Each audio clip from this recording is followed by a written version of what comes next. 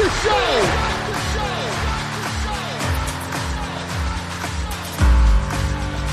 You have all made it through the dance. You have all made it. Start the show! Coming to you from the X-Axis, it's John of All Trades with your host, John X. Welcome to the John of All Trades podcast, episode 227. I'm your host, John X. Thank you for joining us. Glad to have you back once again. And on this week's show, we're talking van life with an entrepreneur named Risa Scott. She is just a fantastic person, and this is a whimsical, fun, freewheeling chat that covers a ton of subjects, including why Justin Timberlake is like the wind, how Daniel Radcliffe might be the British Elijah Wood, and the distinction between doing what you love for a living and doing what you love to do for other people, which is an important distinction. Now, who is Risa? First of all, I have to give a shout, annoyingly, once again to Brad Haag, who continues to pepper me with great guests and amazing suggestions. He's an amazing dude. He gets mentioned on, like half the shows here, and I have to really thank him for this one, because Risa was a fantastic chat. We're a couple of kind of off-kilter cats, and so we had just a really fun, interesting, kind of weird conversation. Secondly, Risa lives out of her van. And I don't mean that like in a Matt Foley way, but she custom outfitted an RV. Literally, she's an engineer by trade. She has a bachelor's and I think master's in engineering, where she was able to gut this van and make it entirely to her own specifications. We did the interview from inside the van, and man, is it cool in there. She's got pretty much everything, and the way that she sort of custom cut these drawers to fit the plumbing on her sink, it's remarkable. And the whole time we were talking, her dog was sitting behind my back, like just turning around in a circle, like paws in my ass crack. It was hilarious. And so we were just like outside this climbing gym. It was a beautiful day in Denver. And we talked about whatever came to mind. So it bears mention, she is a photographer. She's got her own photo business. Check out the links to all of her stuff on the John of All Trades companion blog piece. That's JON of alltrades.us. It's also in the show notes if you're listening to us on iTunes or Stitcher. And she's done a ton. She's had engineering jobs. She's worked in restaurants. She was a competitor on American Ninja Warrior. We spent some time talking about that. And she has a ton of passions, whether it's ice hockey or equestrian or motocross riding or whatever. She's out there collecting experiences, collecting stories, and it's weird because the two of us get a similar kind of compliment, which is, man, you seem like you do really fun stuff. I wish I could do stuff like that. And anytime I get that, it breaks my heart a little bit because it's like, you know what? You can. You really can. I know I got a really good kick in the ass when I was let go from my corporate gig, and that propelled me into this whole world that I have now, which, due to my mental health, I sometimes struggle with and I sometimes resent, which is ridiculous when I think about it sort of abstractly and in a vacuum. But it allows me the freedom to pursue the things that I want to do. So connecting with a similar kind of energy with Risa was just really, really fulfilling. And it's a fun, super interesting, varied chat that breezes by. I know you're going to love it. A quick plug for my day job. Deft Communications is my company, DEFTCOM.US.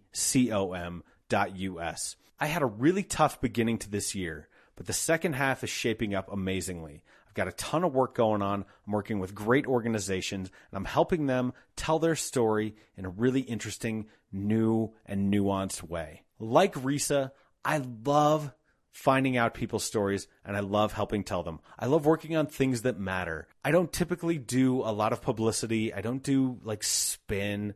I'm more interested in issues that affect us all. So if you have such a campaign or you have an organization that needs help telling its story, hit me up. I can do it through training, I can do it through content, I can do it through engagement, or I can do it through podcasting. Those are the four main pillars, and I'm happy to explain them in more detail.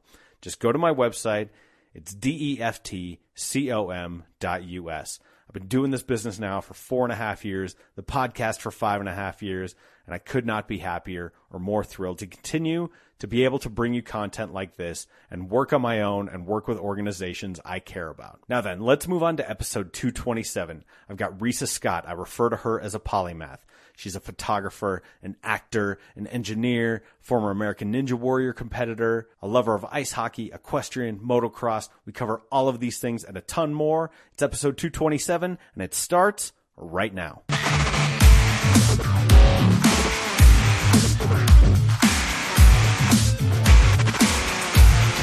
It is definitely the most aesthetically pleasing climbing gym I've ever seen. Their walls are just really pretty and well designed. And it's a relatively new gym. It's within the last 2 years. So, okay. It's got that new facility feel. So the showers and that new gym wonderful. Smell? Yeah, and the showers are wonderful. Oh, that's good. Well, it matters. Given that we're here inside your RV, this custom-made, custom-fitted RV, you were telling me, like, finding a place with a shower is always kind of a good thing, right? And climbing gyms are really receptive to that. Well, I mean, they offer the shower to all their members, so it's not like they're holding up a big flag, like, if you live in an RV, come shower here. It's not like that at all. Right. In fact, they kind of want to keep it, you don't want to use it just for that. So I would be respectful, and you go, and I'm like, okay, I climb here, I work out here, and I also shower here. And it's not that the RV doesn't have a shower, I do. It's just it's like managing resources, you know? They're like, well, why fill my tanks and then have to go drive 20 minutes to go empty them if I can just shower after my workout. So it's more like that. It's not like being a user or anything like that. But that said, when friends offer showers, I'm like, sure. Yeah, of course. You're not going to turn that down, right? Yeah, it's that and laundry that have become like really big deals in your life all of a sudden. Like, you don't think about those things when you just have them in your house. But all of a sudden when you live in a house that moves that doesn't have laundry, you're kind of like, somebody's like, oh, you want to park in my house and do laundry? And I'm like, yes, I'll make you tea and dinner and everything. Desperately, I want to do laundry. I had on in the background the other day, kind of a crappy movie, but 40 Days and 40 Nights. Did you see that one with Josh Hartnett? I've never seen it. Okay, it's not great. He basically takes a vow of celibacy for Lent. That sounds awful. And, yeah, it sounds ridiculous. Yeah, but sounds like a plot of a movie with him in it. Yeah, if you were just pulling one out of the sky. Yeah, or just like if you were like talking to somebody, you're like, you know, like if Josh Hartnett would be about XYZ and that would be your XYZ. Like, yeah, spin the wheel. 2001, Josh Hartnett. Yep. Screwball comedy. Yep, it's a vow of celibacy during... Do you want to hear a funny story? Of course. So I work at this restaurant in the Bay Area. Oh, anyway, I just want to put a button on this. A lot of the action takes place at a laundromat. Oh, okay. So you brought up laundry, and I go, oh, yeah, I kind of got that on the brain now. That's weird. Okay, so now you're thinking of those movies. Yeah, we're doing a little bit of free association here, apparently. That's fine. Well, because now I'm going to associate further and say I used to work at this restaurant in the Bay Area, and actually I'll be working there seasonally. I really love it there. Okay. But I was serving a table, and somebody was just like, oh, Josh Hartnett, and I just thought they meant the guy looked like him, and so I, serving the table or whatever, and then he pays at the end of the night, and I look at the credit card, and I'm like, are you fucking kidding me? It's actually Josh Hartnett? That's actually him, so when I had the credit card back, I didn't say anything. I was just like, hey, have a good night, and he's like, thanks, it was really good, and I was like, that's awesome. Take care. But like, I don't really get starstruck, but I always suffer from that. I'll always assume it's not them. Yeah, sure. And I guess I get that from my mom because she had a whole conversation one time with this lady at our family restaurant, and at the end of it, she turns to our manager and she goes, "That woman looked just like Meryl Streep," and everybody just was like, palm face. Because guess who it was? Yeah. So you're not like Tig Notaro, though, where she doesn't know any celebrities at all. So she has a whole show based around interviewing famous people. Because she doesn't know them? Yeah. And so by the end of the interview, she has to stay away guess. from media, I guess. I suppose. Oh, and she has to guess who they are based off of her loosely. See, that would be me, I think, because it's not just that. I don't know. I didn't watch TV growing up, so I didn't grow up with like this fan base thing. Like, I had friends who were all like, "Oh my God, Justin Timberlake" and all this stuff, and I was like, "Who's that again?" And like, the one in the picture, and I'm like, oh yeah, okay. And now I like know who that is, because he's been around for 20 years of your entire life. But yeah, he exists like the wind at this point. Yeah, he breezes in your life every now and again, and you're just oh, like, hey man, what's up? My favorite one of him is he was drunk at the MLB All-Star game one time and just heckling the announcer.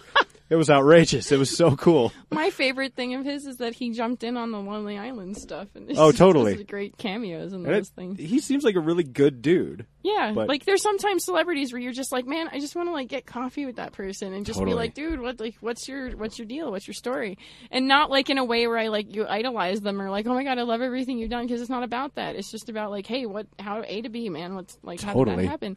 And I think we talked about this right before we started recording, but, I just love people's stories, and that's why I do what I do, and that's kind of what's gotten me into all sorts of weird adventures. It's just like, kind of like a chasing the stories thing. Well, let's get into that. This is Risa Scott, and I don't even know. Normally, here's where I do the title. I mean, you are a photographer. Yeah. Actor. Yeah. I almost want to call you a retired engineer. No. I think. I mean, you're not doing it professionally, right? It's kind of like being in the Marines. I think once and always. Okay. Like it's your brain that makes you an engineer. So I gotcha. Once a nerd, always a nerd. You're never a former nerd. Yeah. Okay. Fair enough. Like you're not reformed. Right. It's a mental thing. So I am an engineer because I could always go back to it. Sure. But I'm not a. It's like okay, no, I'm not a practicing engineer. You're not a currently practicing engineer. Former American Ninja Warrior contestant. Oh, you brought that up. Well, I asked you Google before. Me? I asked you before. Is there anything you don't want to talk about? I'm not going to show all the cards. I don't not want to talk about it, but it was a long time ago. Yeah, no. That's fine. But the reason I bring all this up is I was really struck. I actually watched your submission tape. Okay. But what was crazy is, so you're like riding motorcycles and you're riding horses and you're talking about how much you love ice hockey. Yeah, and I learned all this that just climbing. for that video. I've never done any of that before in my life. Well played. You had me snowed. I'm not prepared to do any jumps on a horse at this point. Mm-hmm. Or was that all CGI? No, that was 100% me just realizing that I have probably ADHD. And I was just like, wow, I could just put all this stuff in a video and they'll probably let me on the show. Nice. And they did, right? And they did. And I got along really well with the producers, too. So they were, like, really psyched about me. And then they just kept being like, so you're going to be the first one to finish the course, right? It's going to be you. Isn't it going to be you? And I was like, this is a lot of pressure for something that doesn't matter dude, very ease much. off the gas. Yeah.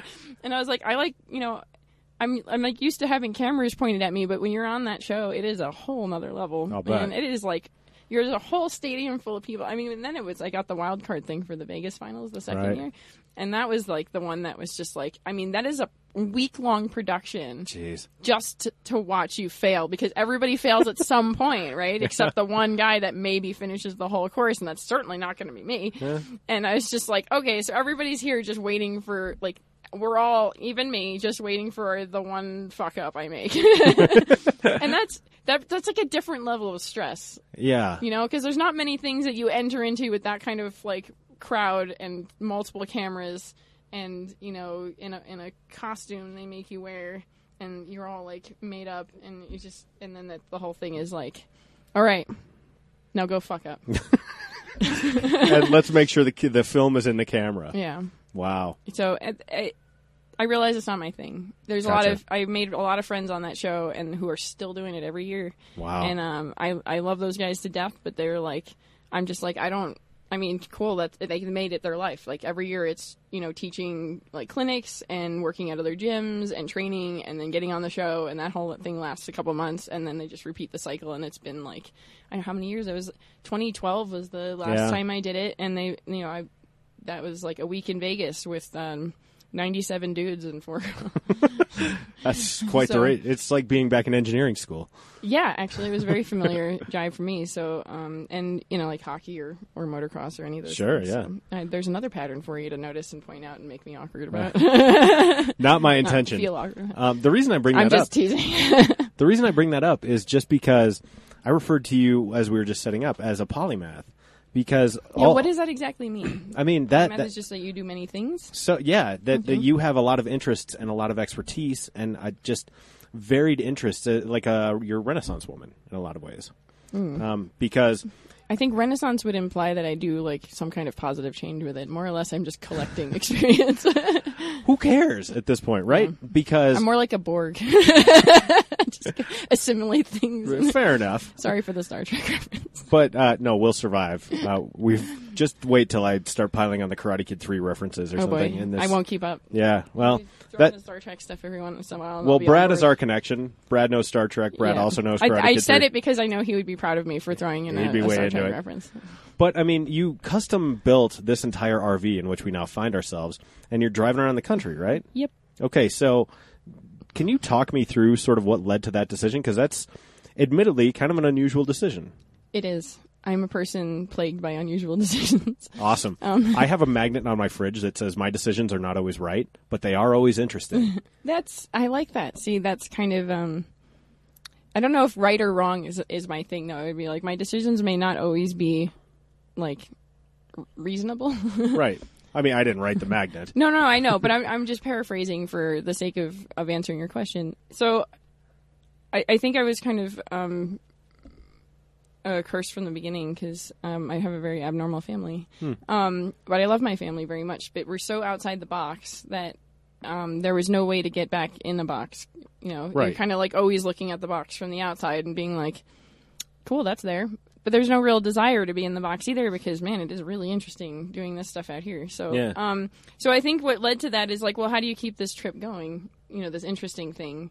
You know, and stories became kind of a driving force for me, but also like athletics and stuff. I've never been like a jock, but I've always just been really interested in training for things and finding like the exact recipe that gets you proficient at something. Yeah. And then certain sports just completely turn me off. And then some are just like, yes, this is amazing. I get so stoked. So like I played ultimate frisbee and then I got into hockey in college. Then it was like motorcycles and motocross. And I've always been an equestrian since I was like a toddler. Yeah. Basically, and you know, I actually taught that, and then rock climbing, and I've taught rock climbing, and so there's certain things you get proficient enough to be an instructor, which is great. Which included parkour, which led to the Ninja Warrior stuff. Right. But I think mainly it's just about like, okay, what led to this? It's mainly like saying yes to interesting opportunities, right? So when things come up, you don't just like say, well, like, oh, well, I can't do that, you know, like you just like, but then you're like, but what if I did? Totally. You know, so it was like when I started acting, I was in this really toxic situation in a work environment, and I was just like, I need to like hang out with people who are not these people. I need to get away from this group.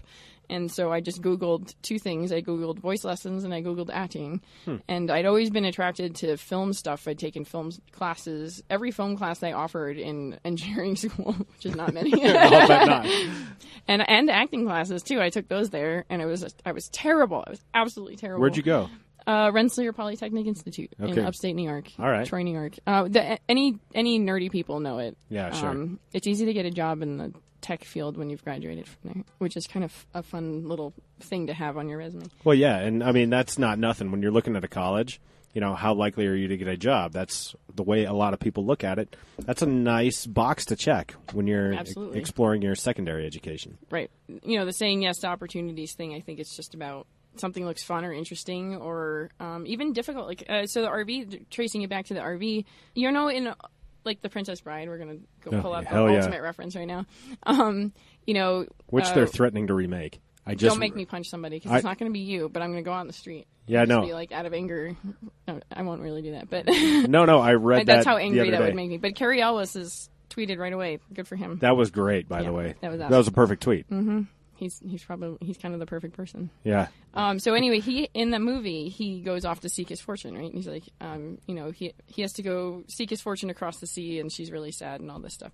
And so there's this notion of seeking your fortune, and it's kind of typically a male thing. But I was just like, man, I love that concept. Like, you have to pick up and you just have to go. And what does that mean? What does seeking your fortune mean? It's not really about money. It's about like finding your path, like, you know, finding a stability somewhere. And to me that meant like, all right, well, I just need to like get out of this bubble and go seek, you know, it's just the seek part. And I think that's where the nomadic part came from, is just like constantly being like, well, I know this, what's going on here, but what's over there? Sure. And I want to find out what's over there.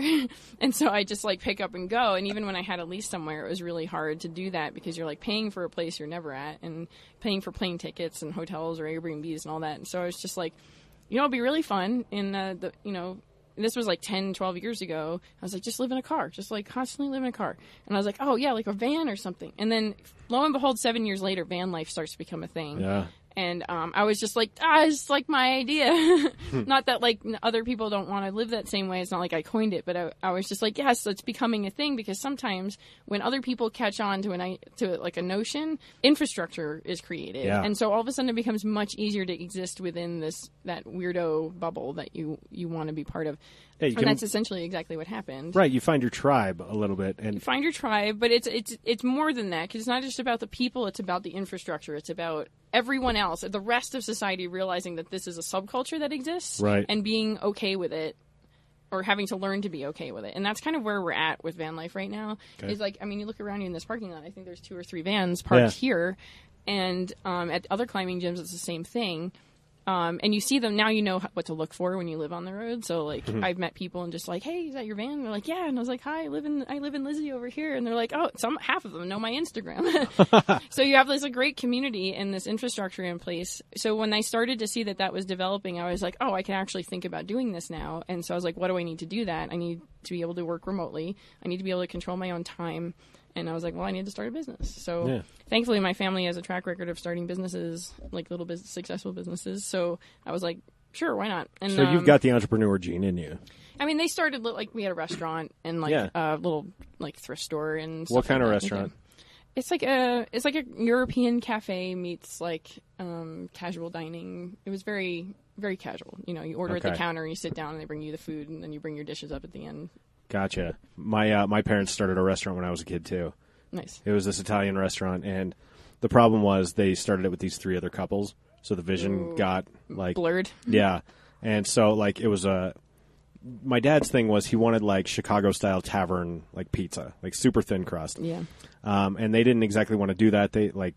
Another couple wanted to make it white tablecloth, so there's all this like sports memorabilia on the walls. Oh, weird. But it's like white tablecloth. Yeah. And you go, this place is neither fish nor fowl. Well, and that's the problem is you need to have one overall vision. Yes. And then you have to have support people who are like okay with that people who buy into that vision. Right. Basically, yeah. So, and we learned that. I mean, my mom had a partner originally, and it didn't work out, and it was very much like that. Like she had a very Southern comfort food mentality, and my mom's like, you know, a resident New York person who likes the not East Coast comfort food, but I guess that's the closest. So it's a mix of things like casseroles and baked goods. But she was like one of the first people doing like gluten-free baking and stuff like that before it was like a thing.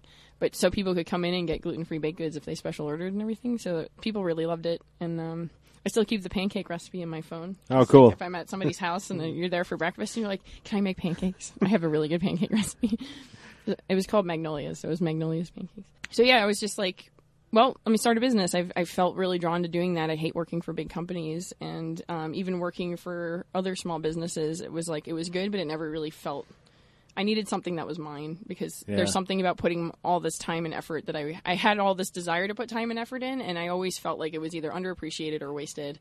And so I was like, well, if it's my own thing, I can hold myself accountable, and then also like feel like every amount of work I do or don't do is of my own making, you know. That's an amazing feeling, and I totally relate to that. When I was in my corporate gig, I thought of this lyric by Rise Against, punk band. In my favorite song called Audience of One, one of the lines is, I brought down the sky for you, and all you did was shrug. And that's such a good, that's exactly what it feels like, because you work your butt off for somebody, and then they're kind of like, it's a shrug. Like, they're like, right. Great, well, here's the next deadline. Exactly. And then you just want to cry, because you're like, do you understand how much work I just did to like make this happen for you? I'm actually struggling with this with a client right now, because they really, really, really just want to blame me for everything that's going wrong, and it's been a huge stressor. So I won't go into details, but that's one of those things where you're just like, do you realize, like, it's literally like exactly what you said. Yeah. You like, you know, brought down the sky, and they're just kind of like, meh. Well, yeah, and the next line in the song is, you give my emptiness a name. And so, like, that for me was working in my corporate gig, because you're killing yourself. Absolutely. And it does feel empty. I mean, that's the exact word for it. When I just out of college, I had an engineering job in D.C., and although I liked the people I worked with, I mean, that was the most empty I've ever felt. Yeah. And, like, I had an office with no windows. Ah, no. You know, and then I just filled it with toys. Nice. Like, you know, like wind-up toys and stuff. And then I got really good at shooting rubber bands at things off my bookshelf. So people would come hang out in my office because they said it looked like a toy store. Yeah, it's very whimsical. Yeah, there was a joke that, like, when Risa's done here, she's going to open a toy store somewhere. Oh, that would be cool. Which I never did. And I'm probably not going to. But no, me either. But it was a whimsical notion, you know. I was like, well, it'd be better than here. Yeah. Whatever it is. So, yes, you understand the concept. And absolutely. So, but it's never been a question about owning my own business. It was just a matter of when and what it was going to be. Kind of mine, too. And I had people explain to me that during the whole first season of my show, someone said to me, it's like, you were basically just training yourself to be an entrepreneur. I go, what do you mean? They're like, you were just interviewing nothing but entrepreneurs. And so... Oh, and learning their secrets. And evidently, my conscious mind wasn't necessarily doing that. Yeah. Are you always, like, starting new businesses in your head? Because I do that all the time. Sometimes, yeah. Yeah. But mostly, like, I'm kind of comfortable in my business now. Yeah. And that might be a problem, too. No, I love my business. I mean, that's that's like the grounding thing, because it's two things that I absolutely love doing for other people. Because, like, people say don't do what you love as a job, and I was like, but there's a difference between doing something you love and doing something you love to do for other people. Yeah. Right? Yeah. So then all of a sudden great. It's like, you know, because art, like, who are you doing art for? If you like doing art for you, then don't do it for clients, because you'll be miserable. Oh yeah, right? You'll be wildly miserable. Right. But then if you enjoy making paintings for people and hearing, like, using their stories and stuff to create a painting, now all of a sudden you're doing a service. Mm-hmm. And then next step for that is to collect money for it. So, like, I started out building web pages when I was a teenager, and then I just always built websites. It was just something I was always drawn to, and I just loved doing them for people and friends and classes that I was in or whatever. I love doing design work and photography, and I didn't get into photography until later. I'd always had a camcorder that I carried around with me. Nice. Like a little film nerd. One day somebody's going to get a hold of my childhood videos. Oh, your old tapes? My productions. And they're going to have a good laugh. A very, very good laugh. But it was like one of those things where every time a class project could be a video, that's what I did. Oh, yeah. And I had some really fun productions. That's awesome. But so yeah, it was one of those things that you like, you know, if you like doing that as a project, if you like doing it for other people, then that's something you can make a job. And I think that's an important distinction that people leave out all the time. You know, no, it's not about not doing something you love as a job. It's about doing something you love to do for other people. Well, yeah, and then it's okay. If you love the process too. Because, and if you don't love the process, you probably shouldn't be doing it in the first place. Well, no, of course not. But, you know, for instance, I've produced podcasts for organizations, and they're not necessarily podcasts I'd listen to for fun.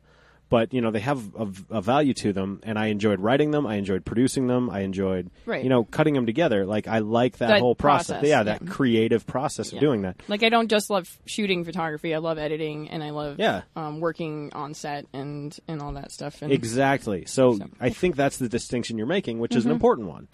Because, like, if you love all that stuff, all that, you know, attendant stuff that goes into a final product, even if I don't necessarily love the final product that I'm creating, I'm proud of it. But as long as the person you're creating it for likes it, exactly. That's the payback. You're right. Because that's different. If I'm creating a painting for somebody and they ask for something specific, I don't have to like it. They have to like it. Right. And then, so if you're doing it because you love doing it for someone else, that's what I'm saying. Yeah. No, we're on the same page, and I think we're totally. just describing it differently. No, and I'm just reiterating. I'm not, like, correcting you. I'm just reiterating. No, of course not. No. I didn't get that vibe from you at all. Okay. So, okay. Tell me a little bit about your photography business then, because I read a little bit on the webpage, and we'll link to it on the companion blog piece that goes up with this. But, like, what is your approach? What are the types of clients that you'd like to work with? Okay, I'll start with what I love doing, and then kind of the things that happened as a result of that, because that kind of, I think, defines my business. So, stories. We talked about stories. Sorry, I've got Brad trying to do different weird things to my ass back here. He keeps, like, turning around in a circle. Yeah, he likes being wedged in. Yeah, I can feel that. He's really trying to get in there. So what's funny is, like, I'll feel a paw, and then he'll move, and I'm like, what is this his back now? He's contorting. So, yeah. He's probably licking his own butt, because that's really when it starts to get weird. So, yeah, you got to lean on something to get some leverage. I'm really thrilled that references to Brad licking his own butt is on the podcast. Yeah, that'll live on forever on the internet. I'm so happy about that. Well, you know what? It's buried. We're like 25 minutes into this, so. Okay. I won't tell it you won't what. be memorable. If we stop talking about it now, people won't even Tell you what, Risa, I will not lead with it, okay? I don't care. Do what you want. That would be an interesting sales job for this. It's my dog, not me. Yeah, totally. Yeah, we should clarify. Bread is this adorable dog that you rescued from the Northern California wildfires, a year ago? Somebody rescued him, and I just rescued him from Craigslist. A rescue nevertheless. Yes. Secondary rescue. Yep. Okay, so tell me what you love to do. Okay, so stories is the main thing. So photography, I just wanted to I would get these images in my head, and a lot of it is grounded in like childhood nightmare and like Grimm's fairy tales type stuff, you know. And I would get these cool images in my head, and I was like, I just want to make that real. I want to make that seem real to somebody, and for it, a single image or maybe 2 or 3 images, like a triptych type thing to like tell a story. So I started dabbling with a camera that I had, and then at the engineering job, I had a friend actually had a Nikon DSLR that he just was like, hey, I don't use this. Do you want to just borrow it? And I was like, because I've been talking to him about messing around with the photo stuff. And I was like, sure. And he ended up basically, I had it for years, and he was like, yeah, just re-gift it to someone who needs it. And I did. I ended up giving it to somebody else who was getting into photography, and it's one of those pay it forward type deals. But it was really fun, and I basically swore to myself that I would never shoot people because I'm socially awkward. I feel awkward. Like people don't think I'm socially awkward, but we talked about this before. But yeah, people don't think I'm socially awkward either. But yeah, I do have a bit of, and it was more so before social anxiety, and I think it's just like not knowing. Like I've always felt like I didn't get the memo on being a human, you know. So I've always just felt like I'm in a social interaction. I'm just like, what do I do now? What am I supposed to do? Like everybody seems to know what to do. And let me consult my manual. Oh wait, I don't have one. Yeah. Where did I leave mine? So it's great to have friends who like get me because I just walk over to them and I'm like, what do I do now? That's awesome, and that's helpful. Yeah. So now I kind of just embody. Like I'm kind of like I just kind of own it, and it's fine. But and I would, if I only knew you, because this is my first exposure to you. Not today, but the first exposure I had to you was in Jean-Claude Van Damme's Damn Van. Oh yeah. And so I love that movie. It's a great movie. It brought so many cool people together. It just makes me like beam from ear to ear. It's just, thank you, Brad. I never would have guessed that. You know what I mean? But you're playing a character in that, obviously. Oh yeah, because I had like the aviators and the tank top and the gun. You know, you can't go wrong with those things. Like if I could go to every party and that with that exact outfit, I'd have no problem at all. You just show up. You're like, "How you doing?" And everyone's like, "Whoa." Yeah, it's just always play a character like that character. Like you're like, do you even change your clothes ever? I'm like, no. No, I have like 10 of these. I have 10 of them. I'm like the well, who's the guy who just wore the same clothes? Not Bill Gates. It was who's the Apple guy? Oh, Steve Jobs. Steve Jobs. I'm like the Rambo Steve. Do you remember when Daniel Radcliffe did that for like 6 months to fool the paparazzi? Oh, that he was Steve Jobs? No.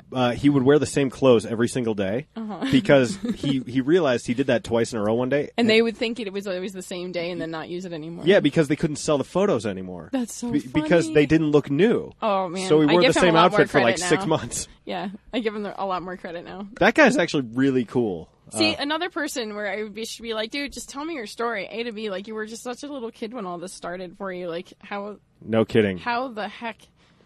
was that as a child? You've got to see him. Like, so this weirdo like sports website called Deadspin does awards every year, and he presents the award for worst tweet.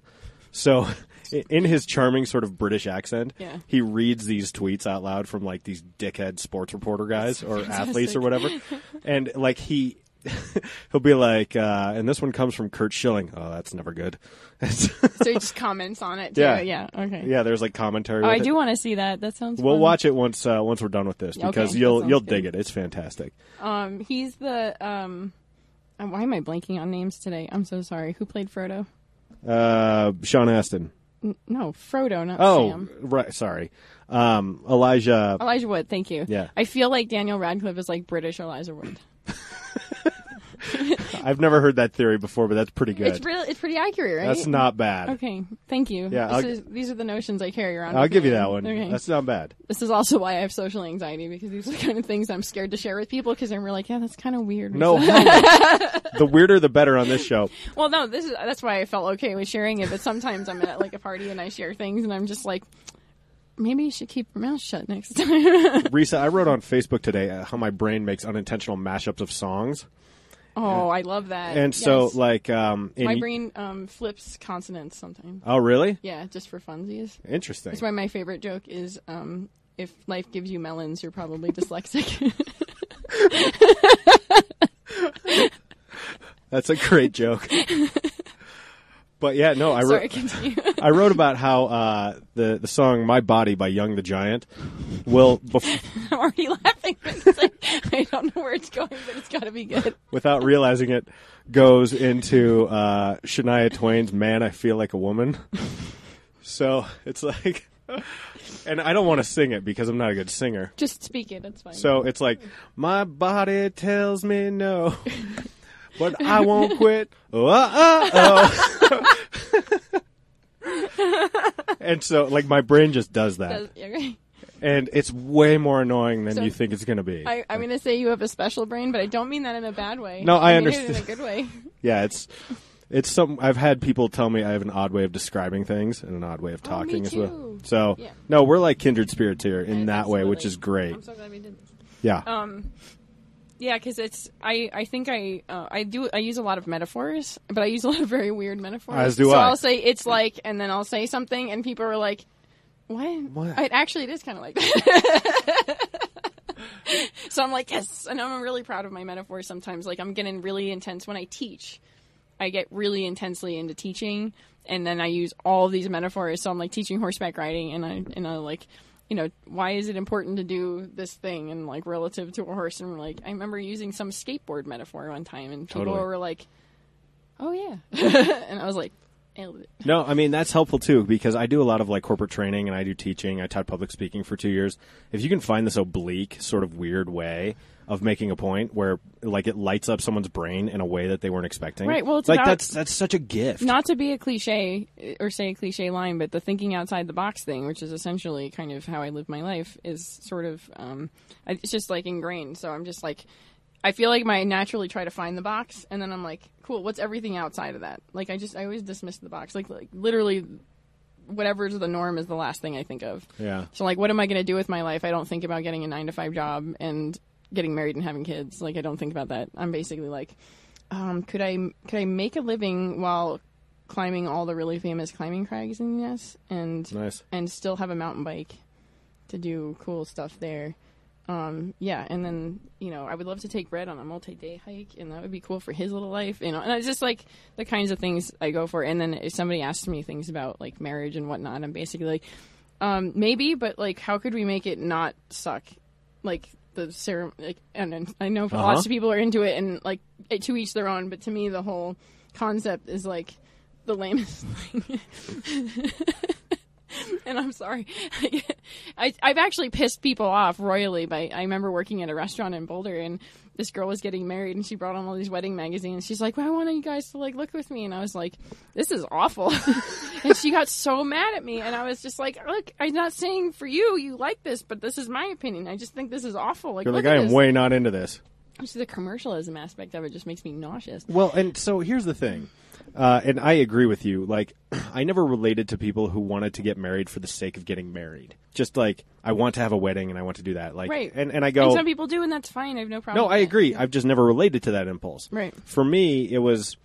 When I married my wife, I'm like, will my life be better or worse with her in it over the long term? Right. And for me, it was exponentially better as I look forward, and Absolutely. It has been. But that's a better concept than the way some people approach it. Where I it's agree. Like they have the it's formula about inverted. The thing in the day, and then the that's stuff. fucked. And I'm just like, why? I feel like your priorities are all wrong. And I know that seems obvious to say, but I mean, people get so there's like a trench of social expectations, and people kind of don't realize they've slid in so far that there's anything outside of it. Right. And now we've turned a box into a trench because I'm doing this on purpose, not accidentally, because it's so deep you can't see out of it.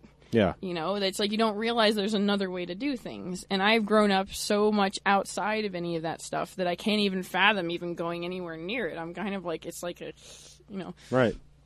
So it actually gives me a lot of anxiety when people ask me stuff like, oh, you're gonna have kids and get married, and I'm just like, look, these things as singular concepts. Like, yes, there are decisions at some point in your life, and that's fine. But like the way they ask it, it's within the trench. Agreed. Not from any realm of knowing me or who I am and what I might want in life, and I just get like, can I not talk about this? Like, yeah, that question is bullshit. I don't even want it to answer the question, like, I just don't like answer. It just makes me uncomfortable. Like, not uncomfortable in a way where I'm like, I don't have an answer. It's just uncomfortable. And like, I don't like where you're coming from. And I don't like that you're asking me this question with no regard for actual me. When I ask people questions, because we were talking about getting to know people and interviewing, and I like people's stories and stuff, I try to be very purposeful about how I ask questions from an aspect of like who this person is and where they're coming from. So, like, I'm not going to ask, like, another kind of independent, free spirit person about, a 9-to-5 job. Like, oh, what's your next job? Yeah, really. Or something like that. I'm just like, I'm going to leave that question out of it. It's just basically like, so where are you off to next? Or, what drives the next move? I'm talking kind of like knowing from my perspective that there's like a certain vibe about where you're going and why and when you move and all that stuff. And, so it's just you try to relate to people on their level instead of trying to bring them into your level. Like, don't ask people questions from your world that doesn't make people feel comfortable. No, I agree. And one thing I was struck by as you said that is the first question almost any American will ask you is, what do you do? What do you do for a living? Right. Not what do you do? What do you do for a living? Yeah, exactly. And I'm just like, well, those are separate things. Yeah, no, agreed. And so, there's living, and then there's a doing. So my show started out with that sort of as it took, understanding that was the first question. Mm-hmm. But that's why I like the long form interview, because I never know where it's going to go. Yeah, and we're on all sorts of tangents already. Totally, no. So if you get someone going and you ask them the right questions, you are going to unlock their humanity in a way where simply asking them what their vocation is never would. Right. Like, how did you get there? Why do you do the things that you do? What makes you successful? What do you love about it? Are you satisfied in it? Do you want to leave? Like, like, let's be better humans. Let's, get empathy in the world. Let's be better humans. Yeah. Why does nobody think of that? I think about it all the time. Like, it's a concept I absolutely love, and it drives pretty much everything I do, is the concept of, like, why do anything? Like, why, like, let's get real existential here. Like, why do anything? And it's kind of like, well, if you choose to participate in this world that we are in, what would be a motivator to do that other than just, kind of, and I'll say this is a shallow concept, but shallow concepts like happiness or success. Mm-hmm. Those are concepts, and they are things you can kind of put into subcategories, but I think they're rather shallow concepts for an overall existence. And they do have value. But you are a human being on this planet for a short amount of time. Wouldn't it be interesting to see how well you can do that as a thing? Yeah. Like, how well can I pull that off? Like, what? But then that's completely subjective, right? That's completely up to you what that means, and it brings you a whole new level of interest in participating in the world, right? Because now it's not about other people. It's not about how other people see you. It's about you choosing your level of participation and where you want to take that. And so that automatically in my head includes the concept of being a better person, because I'm just like, wouldn't it be cool if I did the best I could as a human in this consciousness plane for as long as I exist and I'm aware of it, by enjoying the stories that have just been, like, laid out. There's that whole, if you want to get into philosophy, like the simulation concept, the whole thing's a simulation. No? And I don't necessarily believe that, but if you that's a little too solipsistic for me. Yeah, sorry, but if you just engage that for a second, you can think like, well, if it is a simulation, then man, somebody wrote some really cool stories. It's like playing a video game where somebody spent a lot of time making the gameplay really interesting, and that each character had like some really in-depth storyline. Right. And I'm just like, well, why wouldn't you enjoy that? Why wouldn't you spend the time and get to, like, really participate in that? Like, you paid for the game, you're in the game, you might as well play the game. Exactly. But then as part of that, like, getting people's stories and all that stuff, and you could keep the video game reference going, is becoming a better person. So, increasing your stats. Right. Leveling up, I don't even play so video games, so it's kind of funny that I'm using this reference. I don't really either. But here we are with the metaphors that we talked about. Yeah. I feel like the analogy stands where if you're choosing to play the game, you might as well do a good job at it. Because Yes. why would you play the game if you were just going to be shitty at it, you know? Except if you're a ninja warrior. We're just going to rope that right around. Because that's the point. Or at least for me it was. God, I was so bad on this show. I want to build off something that you said. Yeah. One of the most intensely liberating thoughts that I had, or realizations, is that ultimately no one gives a shit, right? What? And just bear with me on this, because okay, I saw you non-verbally react to did this. you see the fire in my eyes? A little bit. And it means that Yeah.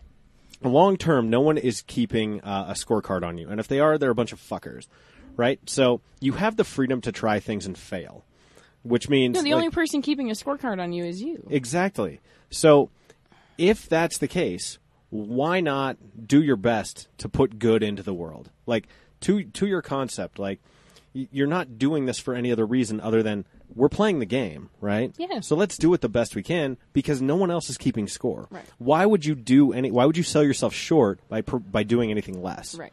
And people could misread that. When I say the best you can, I don't mean that in some kind of overachieving, like, No. I always have to be productive. Not like some inside. Tracy Flick way. No. But it's like the best you can is just like, you know, I want to be the person who reads in a hammock for several hours and takes a nap in somewhere epic. You know, I want to be the person who, like, finds a cool little camping spot and stays there for 2 days, you know, on some lake somewhere and, you know, hangs out with Brad. And that's what I'm hearing. Like, again, No, it's all agree with relative to, it's all subjective to your own experience. But, like, yeah, I don't want people to get the vibe that, like, oh, I do all these things. What do you call it? Polymath? Yeah. Like that I'm a polymath because somehow I'm trying to, like, overachieve. I'm trying to do too much. I'm just like, no, but this all just sounds super fun and interesting. Yeah, you're not collecting fucking trophies. Right. For it. No, absolutely not. It's not trophies. And then, like, the people I meet and the people I want to, like, work with on stuff and everything, it's really just about, like, hey, like, come be a part of this cool thing because this is awesome. Like, being an actor. I mean, what a larf. What a fucking trip. Like, that's so cool. Like, you know, film sets are just so fun. I mean, yeah, they can get dramatic sometimes, but it's just so much fun. And the people, you form all these bonds with people, and it's just fantastic. And I'm like, that is an experience I just want to keep doing. And I've been around, you know, I kind of out of the game for like 3 years. And of course, I get thrown back in with actors and being on set this week. And I'm just like, why did I ever leave? This is amazing. And so I just want to provide that experience for other people. I want to rope other people into it. And to me, that's exactly what we're talking about. That to me is being the best human that I can be, is just like engage the game, play this game. But what does that game look like to you right now? No. The RV and all those other things I'm doing. So a couple of reactions to that. One, filmmaking is such an intense team sport, which is so cool because you've got all these people doing all sorts of mundane tasks just in service of trying to create this piece of art, whatever it is. Right. Like, a piece that's of art so that relies beautiful. on every single one of those people doing their job well and being passionate about it. Yeah, executing, and like even if you're just moving cables or setting up lights or whatever, right? The movie is not going to be as good if you don't do that to the best of your ability. Right. Or if you don't care, or if you, I don't know. I feel like, so another metaphor, if you will. Yeah, please. When we had the restaurant, I think we all attributed most of the fact, because it wasn't anything fancy at all. It was very simple. But I feel like we attributed most of the success to our secret, which is there's love in the food. And it's about passion, and it's about, like, your intent. And I truly feel that it comes across in almost anything you do. You know, I feel like the reason I get business, you know, by word of mouth is because I'm really passionate about small businesses and helping actors and helping, you know, entrepreneurs and stuff make their vision happen. Like, I'm really passionate about it. And I'm like, look, I have rates, yes, but, like, tell me what you need and what you want, and we're going to figure out how to make it happen. We'll make it work, yeah. We'll make it work. And, you know, I'm constantly surprised about people being inflexible in that way, but I'm just like, hey, if that's my niche, that's my niche. But absolutely, I absolutely feel like, and film sets are one of those things where you can be on a film set and people don't seem passionate, and sure, maybe it makes a film, maybe it does okay, but there's something about films, like Jean-Claude Van Damme's Damme is a really good example of something where everybody on that set is just stoked to be there and really excited, and it's like, this is going probably not much of anywhere, but we're having a blast doing it. And I feel like people who know, or people who, like, see it, feel that energy. They're like, man, you all, like, committed 100% to this thing. And then some. I mean, the marketing materials speak for themselves. But that's one of those projects where you're just like, absolutely made with love, and that's the coolest feeling, is being part of something like that, because it never leaves you. You'll always remember it, and you'll always feel good about it. And it's like that one sandwich. There's like you know at the restaurant, there's like the regular who comes in who just really appreciates what you do, and you always make their breakfast burrito the same way, and it's just like you just take some extra care, and you're just like, I really want you to enjoy this burrito today. Yeah. And it's a small part of their day, but that doesn't mean it's not important. Yeah, but the thing is, I'll remember making that for the person, and I just think those are the kinds of experiences that have value, and that's like the thing with, engaging tasks and film sets and all the stuff we were just talking about. Well, so Risa, the other thing I was going to say was, a lot of times people will tell me, it's like, wow, you do really like interesting stuff. Like, I'll write for Brad on the 48, or, my wife and I'll go see like some WWE pay-per-view or whatever. Like, we'll go do like goofy stuff and, just like fun things. People are like, man, that's really fun. I wish I could do that. And I go, you fucking can. I get that all the time. Do you know how many times I get people looking at it, they're like, I've always wanted to do that. And I'm like, so do it. Do it. Like, seriously, like that kills me. And one of the quotes that... it hurts being a person who does things, who doesn't wait around and not do things, to hear that from other people, because you're it breaks my heart. It's really like, yes, it's hard, but it's also not that hard, because all it takes is like the first step. Like, it sounds really corny, but that's all it is. Like, I told you, like, after I got out I was in that toxic social environment, and I was just like, I just Googled. The first step was Googling acting classes. And next thing you know, I'm in an acting class. And next thing you know, I have an agent. And next thing you know, I'm on film sets. And next thing you know, I have some of the best friends I've ever made in my entire life. Right. And a huge network of amazing people in Denver, just because I Googled acting, Absolutely. It's there's a quote I always use on this show. It's from Warren Miller. Do it this year, because if you don't, you'll be 1 year older when you do. Do it today. Right? Not this year. Do it today. So he's talking about skiing. But... do that this year, I guess. Right. Can't do that today. But the point still stands. Like, do it now.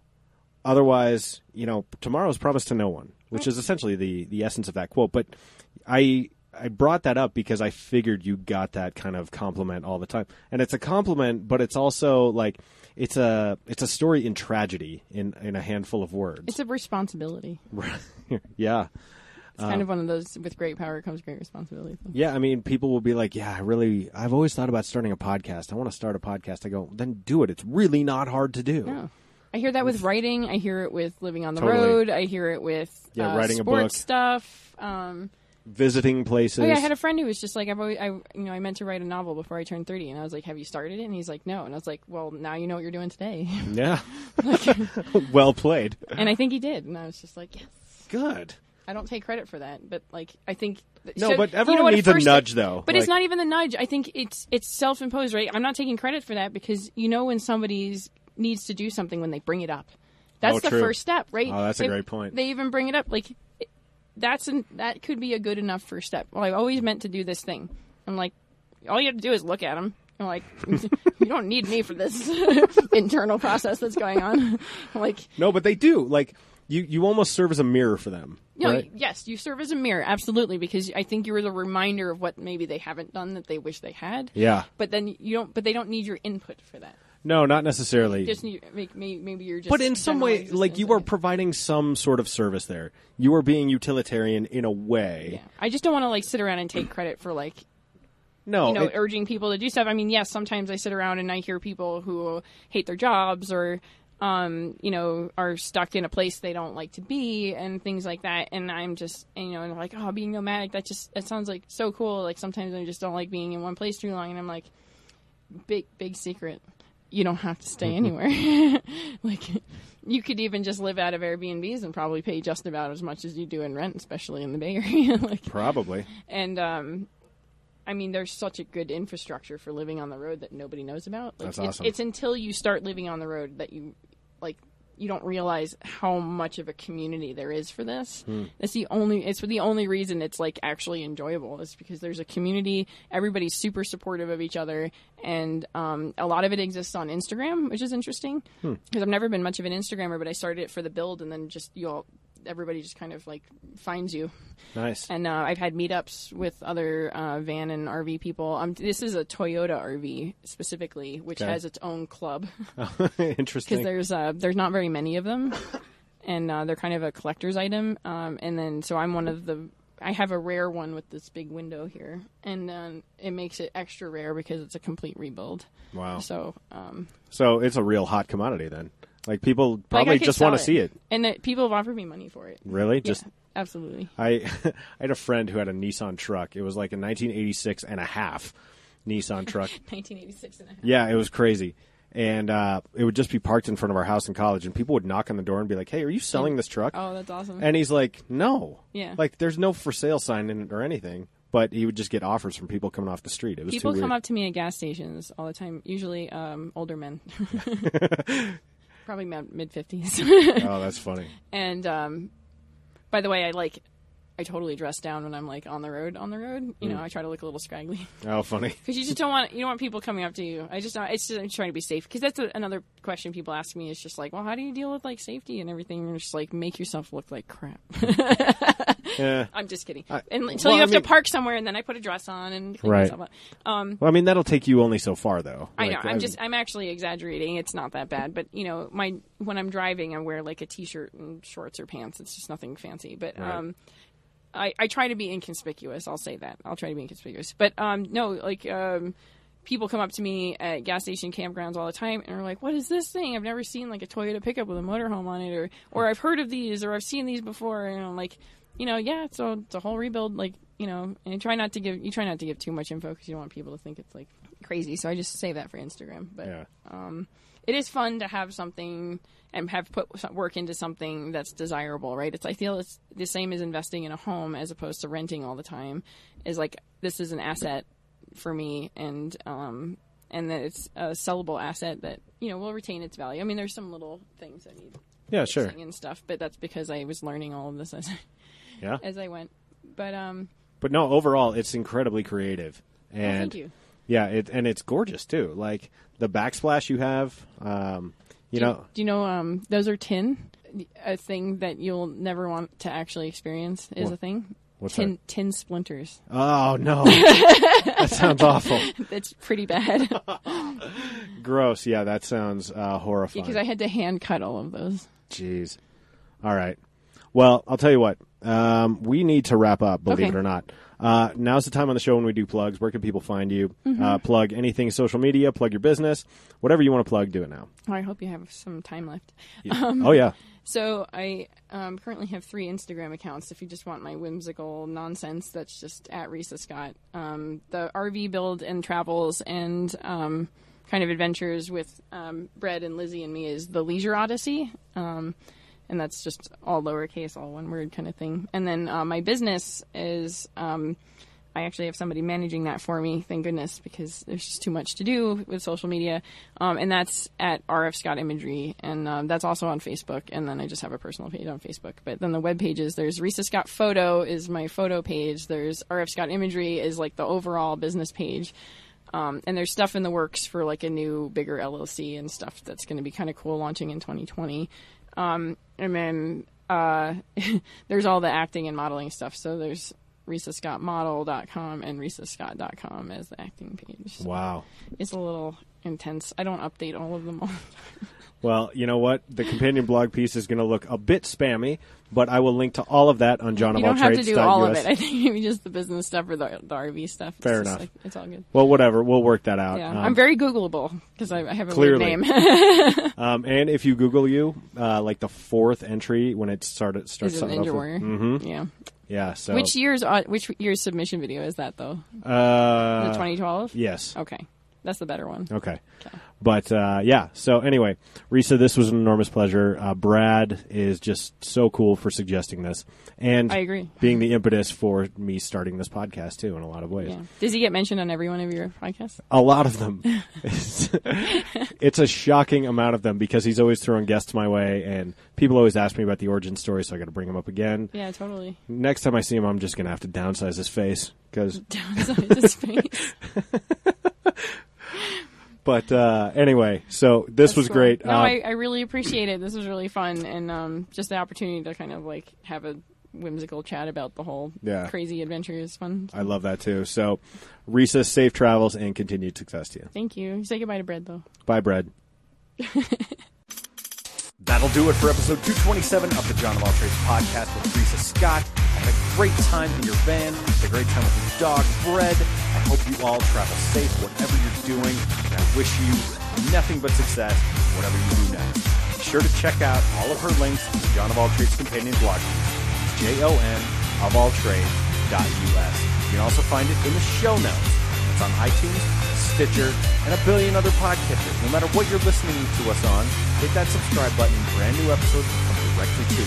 First Job series is on Mondays. Risa gave me like 15 of them. That was highly amusing. New episodes drop on Wednesdays. Let's pay some love to our sponsor, 4 Degrees, the number 4, DEGRE.ES. No matter what you're doing online, if you're building a website, doing a campaign, getting your good service or candidate in front of the people who need to see it most, your social media marketing or online advertising, or really anything else in the digital space, 4 Degrees is the firm you need to hit up. I could not be prouder to feature them here. The number 4, DEGRE.ES.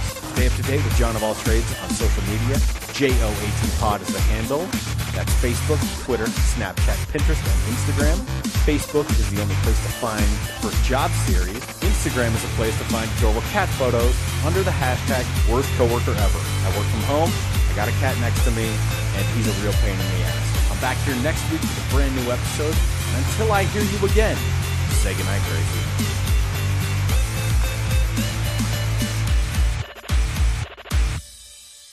That's good, Johnny.